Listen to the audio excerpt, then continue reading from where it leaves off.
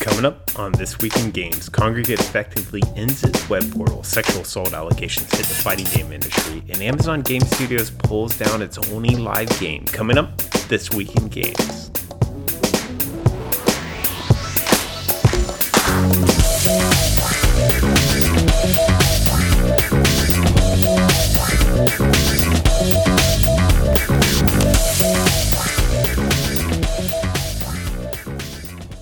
It's that time of the week for your video game industry news rundown. I'm your host, Eric McConnell, and this was a massive week in news, both positive and negative in our industry. Honestly, it's one of those weeks where I had to cut way more stories than I covered because I couldn't possibly get everything done in whatever made up time frame I have for each episode. I mean, just researching this stuff probably took 6 hours. Tons of stuff. I just got back from a trip.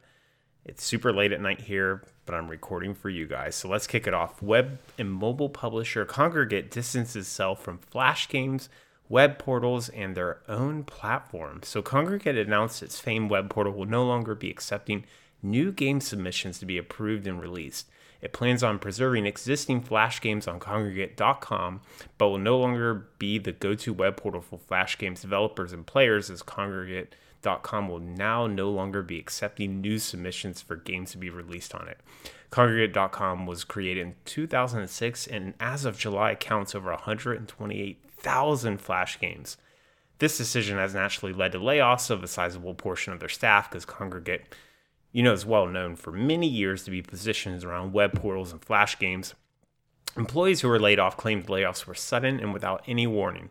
Kongregate wants to focus on internal development for their line of mobile games, as well as acquisitions, and rightfully so, as this is an end to a major era of the game industry. So for those who don't know, web portals were once a way for single solo developers or tiny small development teams to pay the bills and support themselves. You could potentially get thousands of dollars for a pretty good web game, and some Flash games, theoretically were pulling in thousands of dollars a month, from some of these web portals. Bored students in schools would rely on web portals in the 90s for quick gaming fixes and to fight boredom in classrooms. I remember, the mid to late 90s, we all had to take typing classrooms and other stuff in middle school.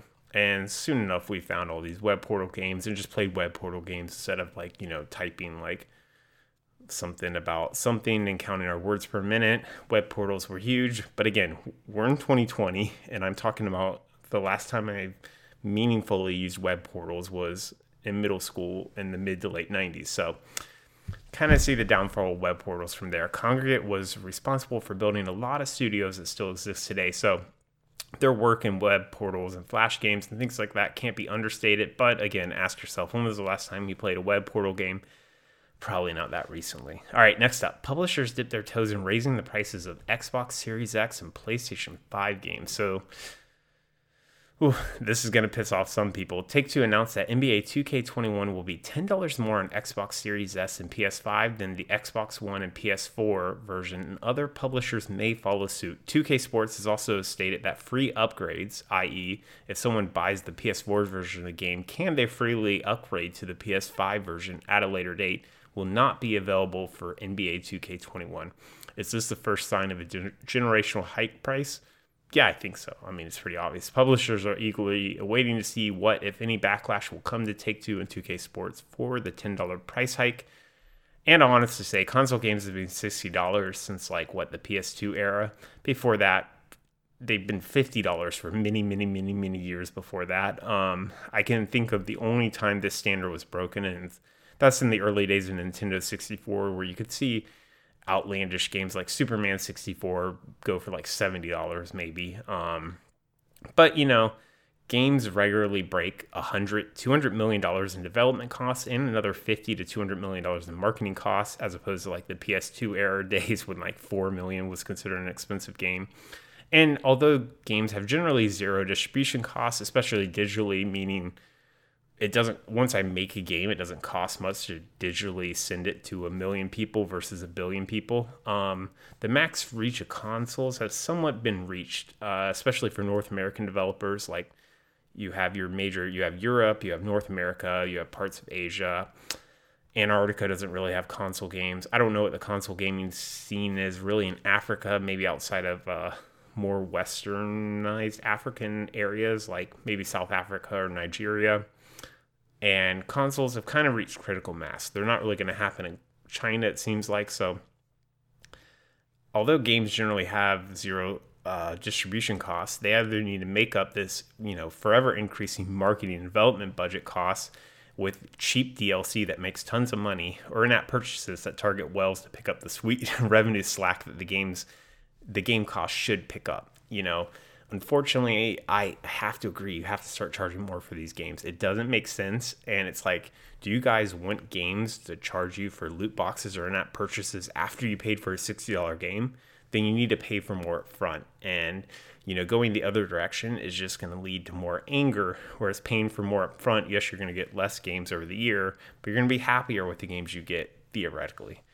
Honestly, games should be between probably like $40 and $90, depending on their content and costs. Like, there's no reason a simple 10-hour game should cost $60, but at the same time, there's no reason GTA 5 or Skyrim, or, we'll just say GTA 6 and The Elder Scrolls 6 should cost $60, just like, some other game that's released alongside of them that's just a 10-hour single-player content.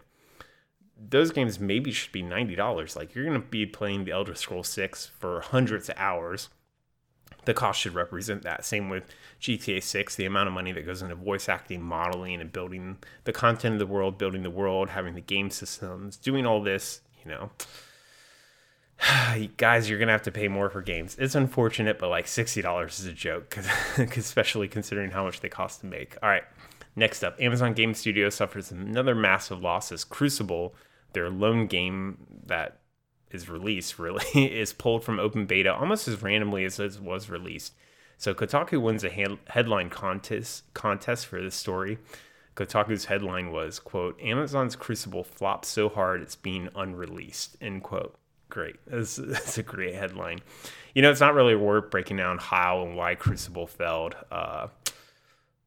Come on, let's just go look it up. This is more of a story of really Google and Amazon in the game industry. Both companies are so high up on their own name and stock price that they think everything will just succeed, and gamers will pay attention to them solely because they are Google and Amazon. That's how it works in many other departments in their companies, so of course it's going to work that way in games. Well, it doesn't. Crucible was released with zero build-up, hype, or marketing. It wasn't even a stealth launch like Apex Legends, who at least took over Twitch for like a week or two. It was more like an absent launch. Like, they had one person. The day Crucible was launched, someone texted me, "Hey, Amazon Game Studios launched a game randomly." And I went, "What?" They're like, "Yeah, check out Twitch." So I go on Twitch, and only one sponsored stream was playing Crucible. One. And it was a person I never even heard of. Like, they should have had Dr. Disrespect. They should have had, Ninja and Shroud on Mixer playing Crucible. Everyone should be playing Crucible for 2 weeks. Amazon has plenty of money. Like, there's no reason.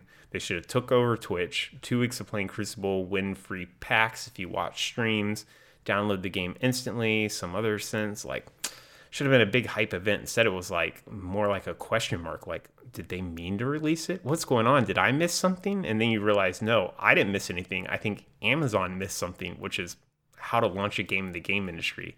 The cultures that Amazon and Google are built in industries where really numbers decide who gets users and who doesn't. It's like they compete on platforms where access and technological advantages are almost all that matters. Like, those are the most important things. Whereas the game industry, access does matter, but not in the same way. And, Stadia is a great example of that. Like, gamers don't need Stadia because Stadia really isn't that much better than just downloading a game on Steam or downloading a game digitally to your PS4 and installing it. Like, Stadia doesn't really win on that alone, right? Especially with the games that exist right now.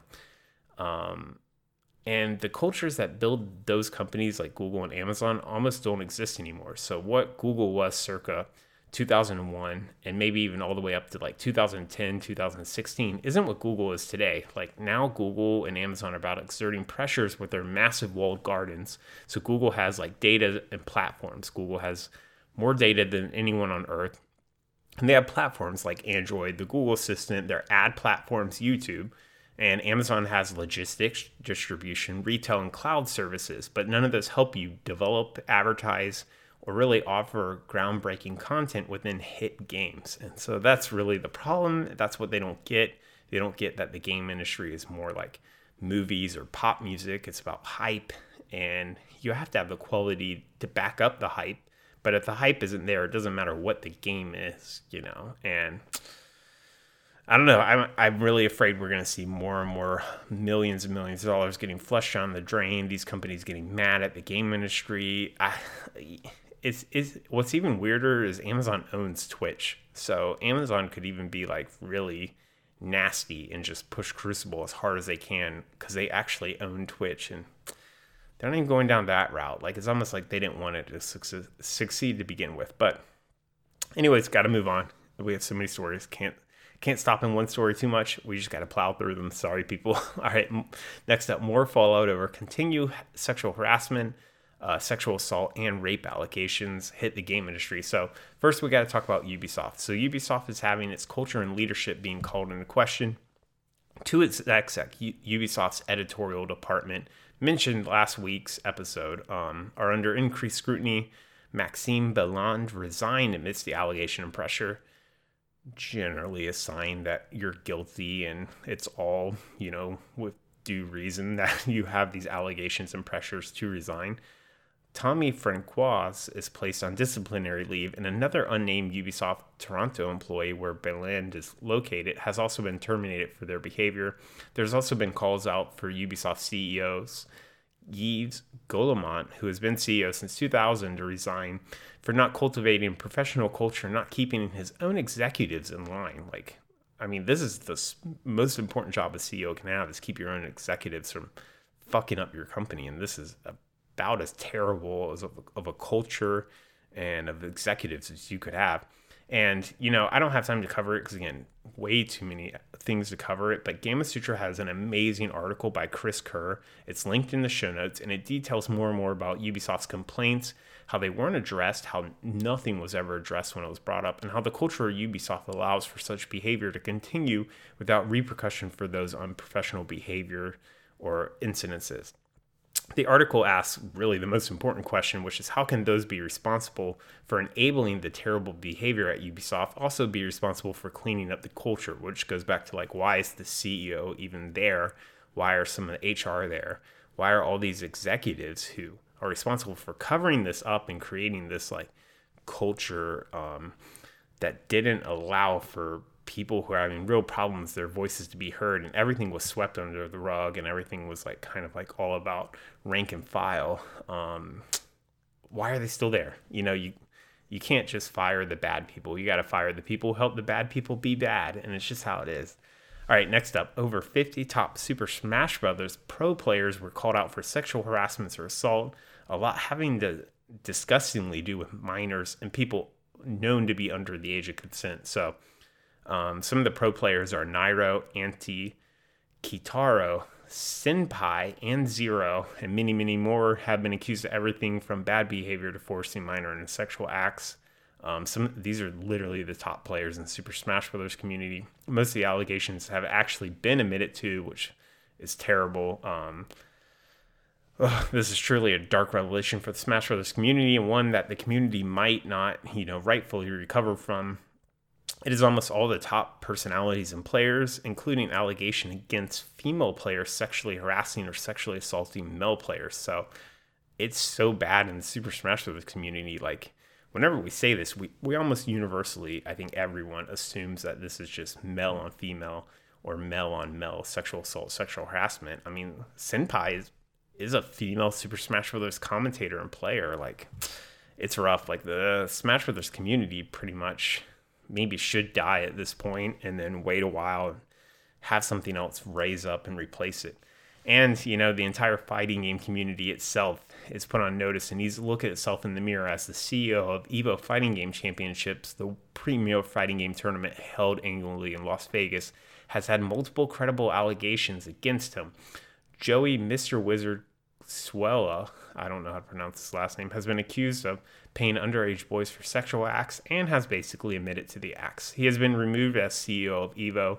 Evo has been canceled this year, and almost all the games, commentators, players, and staff have distanced themselves from the tournament. You know, you guys have probably heard me talk about this. I have tons of great memories from watching Evo movements dating back to 2009, watching them live on the Ustream. I used to order the Evo DVDs way back in the day because that was really the only way to watch Evo if you couldn't go. I've attended Evo in person multiple times. That being said, I'll be happy if it dies and the community takes a break for a while and reassesses itself and figures out something else to do. Like, it's very clear, you know, the fighting game community isn't the most professional thing. It wasn't set up to actually have massive success and money that it does, and clearly can't handle itself under this broad of view and, you know, this level of professionalism.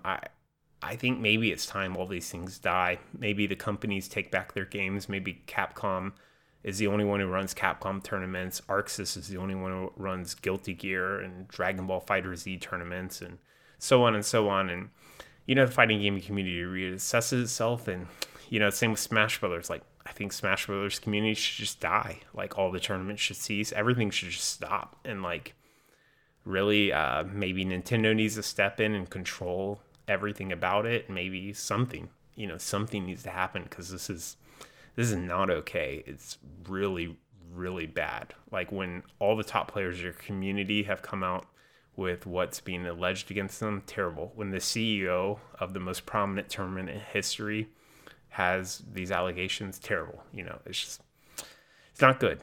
All right, moving on. Everything's leaked in the show notes. Go check it out if you want more information. A lot of the Smash Brothers stuff is still coming out, so I might not even have all the top players listed there.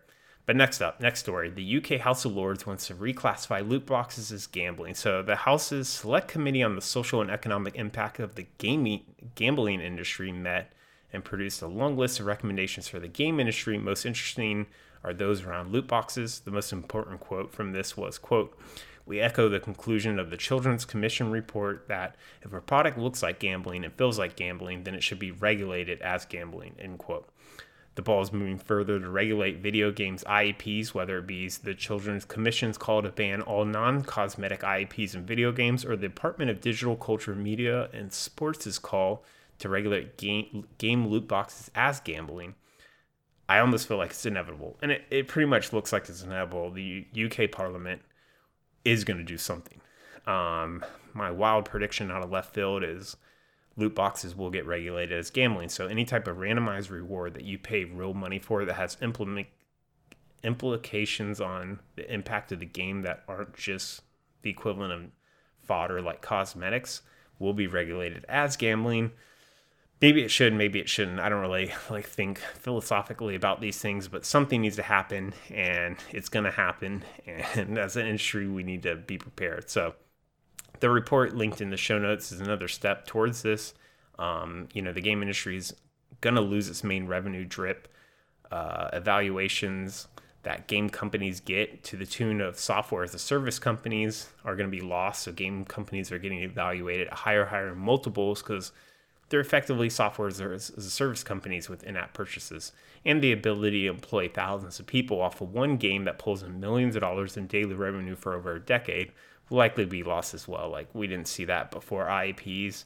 And if we take away, like, let's say all non-cosmetic IPs are regulated, we're going to lose, that part of the game industry. And, it's not going to be good or bad. Things are just going to change. Like, I say it's time to find the next economic structure to create games under. And maybe it's time for, like, things like Microsoft Game Pass, or, what everyone says, the Netflix subscription for games. It's time for them to be explored and for them to show themselves, because it looks like, the IEP, the loot boxes, randomized rewards, people paying for stuff to unblock, their progression in the game, all that nonsense, not going to be here in 10 years. That's my prediction. So let's move on before the government forces us to. All right, next up, Tencent makes their sights at North America AAA game studio official. So Tencent officially announces what has been rumored for a while. Lightspeed LA is the name of the official Tencent AAA game studio in North America.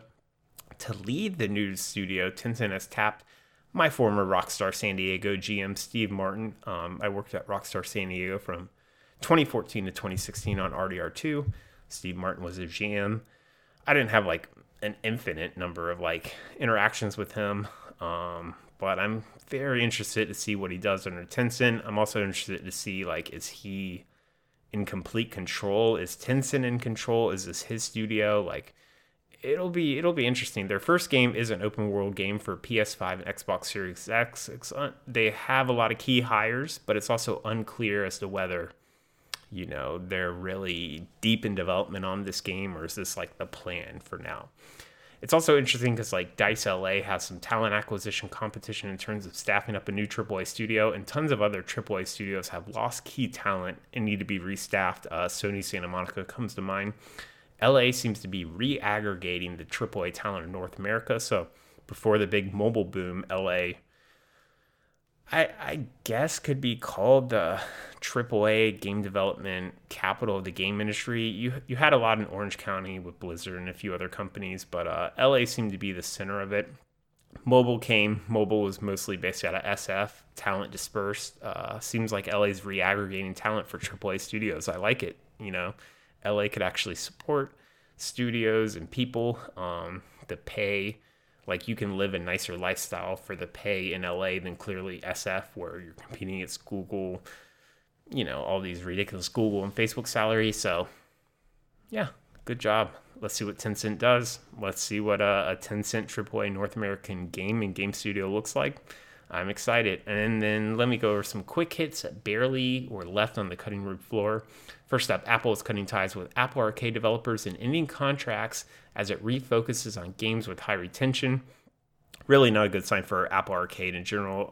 It seems more like Apple is realizing there's a reason games as a service dominates mobile for a reason, I guess. And that, you know, although there are a lot of cute and quirky indie games on Apple Arcade, let's face it, like, I don't want to be mean, but let's just say like 60% of them shouldn't have been funded in the first place. Like, it's just an honest truth. They were more or less like high quality student projects, weren't going to set the world on fire. And yeah, I mean, when you're going, oh, we're going to refocus Apple Arcade on exactly what's working on non-Apple Arcade, I don't know. It's not a good sign to me. We'll see what happens. Next up, Supercell co-founder Miko Kodisoja leaves after 10 years at Supercell.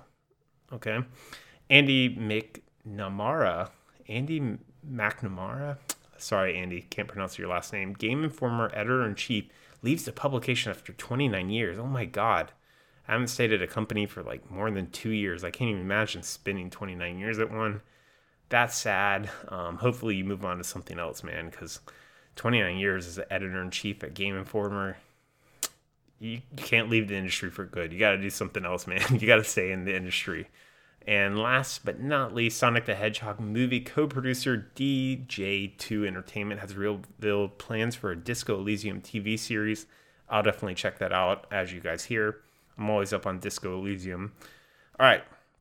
There's a lot of business news this week. Obviously, it's already running late for my normal episodes, so I cut it down to one thing. This was the most important business news of the week. Discord raises $100 million to expand its focus and services beyond the game industry. So, after a failed digital store and appeared to me failed premium subscription called Nitro, Discord now looks further beyond the game industry to increase its market cap as it raises $100 million in a new venture round. So this is strange, quite difficult. It's a quite difficult pivot for a company, especially one that has an aggressive game sounding name like Discord. Like, Discord sounds like you're arguing on a game. Like, that's exactly what the name invokes in my mind.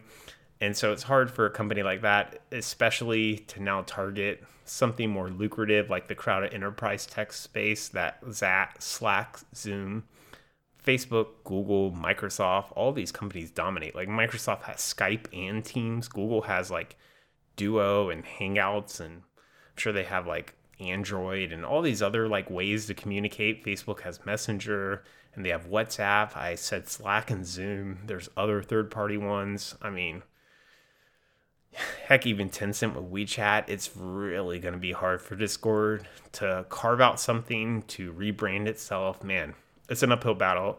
Discord's new tagline is "Your place to talk," but I don't know. Even more puzzling is Discord's jump from a $2 billion valuation at the end of 2018 to a $3.5 billion valuation at the time of this venture round. In my mind, an argument could be made that Discord should be less valuable given its failed expansions, meaning that really all it is a chat app for gamers, because it seems like advertising hasn't really paid off for Discord.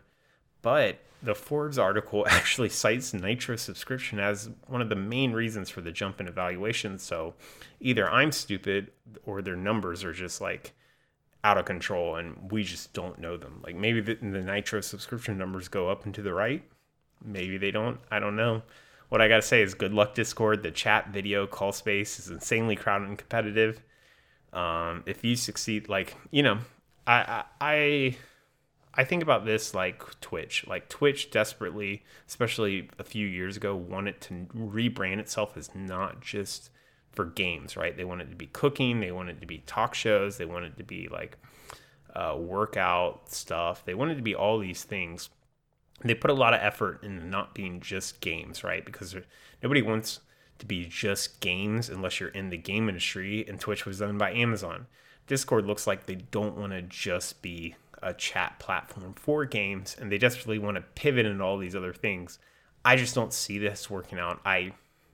Even game consoles try to pivot in other entertainment and fail.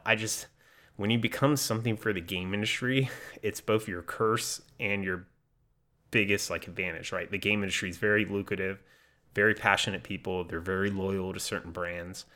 At the same time, no one else out of the game industry wants to touch you with a 10-foot pole because you're the game industry. So it's good and bad. I wish Discord good luck, but gonna be tough. Let's see. If you do it, you could set the blueprint that like business schools will be studying for years on how to break out of the game industry and make money. So all the power to you, Discord. All right. That's it. If you like what you hear, please hit the subscribe button on your favorite podcast app. Also, leave me a comment and let me know how I'm doing. You can email me at eric@thisweekingames.com if you have any comments or suggestions on future stories. Lastly, please check out the show notes for any stories you heard on today's episode. I mentioned a ton of stories. I had to fly through everything. Sorry if this was like last minute. I just got off the plane. I wanted to record tonight, get this episode out for you guys. I'm Eric McConnell. That's it for This Week in Games, and I'll see you guys next week. Hope you guys take care. Stay safe. Bye.